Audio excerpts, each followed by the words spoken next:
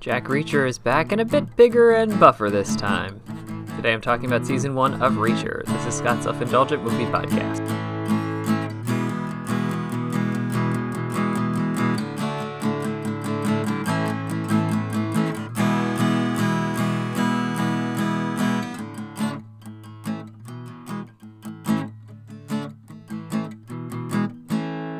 Hello, movie friends. Welcome to Scott's Self-Indulgent Movie Podcast. I am Scott, and today I'm talking about Season 1 of Reacher, which I think is gotten pretty good reviews, very well received, a lot of people checking it out, and I enjoyed it thoroughly as well, so I wanted to talk about it. So without further ado, let's get started.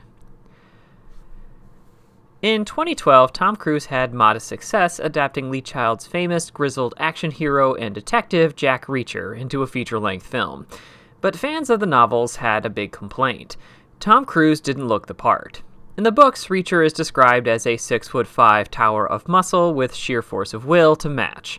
And that doesn't quite match Cruise's stature despite all of his Ethan Hunt antics. So fans were quite excited to see Jack Reacher brought back with a fitting casting, the hulking Alan Ritchson, and an adaptation of the first novel, The Killing Floor. Fresh off the bus in Margrave, Georgia, retired military man Jack Reacher is surprised when he enters a diner and is promptly arrested for a grisly murder. Despite no interest in the case at first, soon Reacher is teaming up with two local police officers to unravel a conspiracy in this allegedly sleepy town. So I had a blast with this series. It's well-paced, the actors are all fittingly cast, and the series doesn't try to overextend the source material.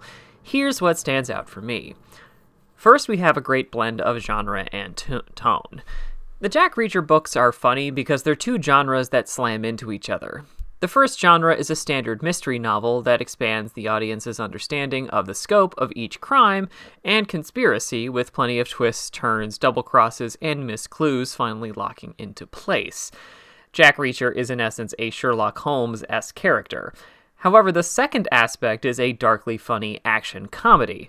And that's not an easy blend, especially in a movie. The first Jack Reacher movie more or less solved this problem by making Tom Cruise's Reacher a bit of a dick. He confronts people as rudely as possible, which means his brutal action scenes a few moments later or the murder case he's working on don't feel like a drastic shift. Unfortunately, it also means that Reacher is more myth than character in those movies. Here we get the best of both worlds. The extra time means we can dedicate more time to Reacher's backstory and character and pepper in as many fight scenes as we like. Jokes don't need to be brute forced in. Half the time they're related to characters we've already met, bouncing off one another. We also have the action. This was one thing the Jack Reacher movies got right. The fighting style Tom Cruise uses is lethally and brutally efficient and includes all kinds of quote-unquote cheap moves that get the job done, like crotch kicks and using one opponent to injure another. But as much as Cruise commits to the action, Alan Ritchson's physicality is perfect for Reacher fight scenes. With Cruise, there was a bigger emphasis on outmaneuvering his opponents, or rocking them hard enough with a couple of blows that they didn't want to fight anymore. But it would strain believability for him to say, pick up a guy and throw him across a room. With Ritchson, you're surprised this wasn't his first move. I was never a fan of picking on the height discrepancy between the book's description of Reacher and Tom Cruise's height. Hell, he's my height. But I'll admit this makes a difference. And each of the brawls and shootouts all have the kitchen sink approach where each nearby makeshift weapon and location comes into play. All well choreographed, performed, and easy to follow. We also have some nice subtle changes to the source material. One of the hardest things about the Reacher novels is that Jack Reacher is a force of nature character. He's the biggest, smartest, and most skilled guy in any room he enters. He's Jason Bourne meets Sherlock Holmes. And sometimes that means he's the only competent person in the story. It means characters like a female cop who takes a shine to Reacher or an out-of-place police detective don't get many moments to shine. Reacher threads the needle by giving each of these characters more depth, either in backstory or competence, or moments that let them assert their will. The aforementioned female cop gets piping mad anytime she's treated like a helpless damsel, and our police detective has breaking points to his politeness. The police detective even gets to bond with the other black residents in the town. They all get their own action highlights, too.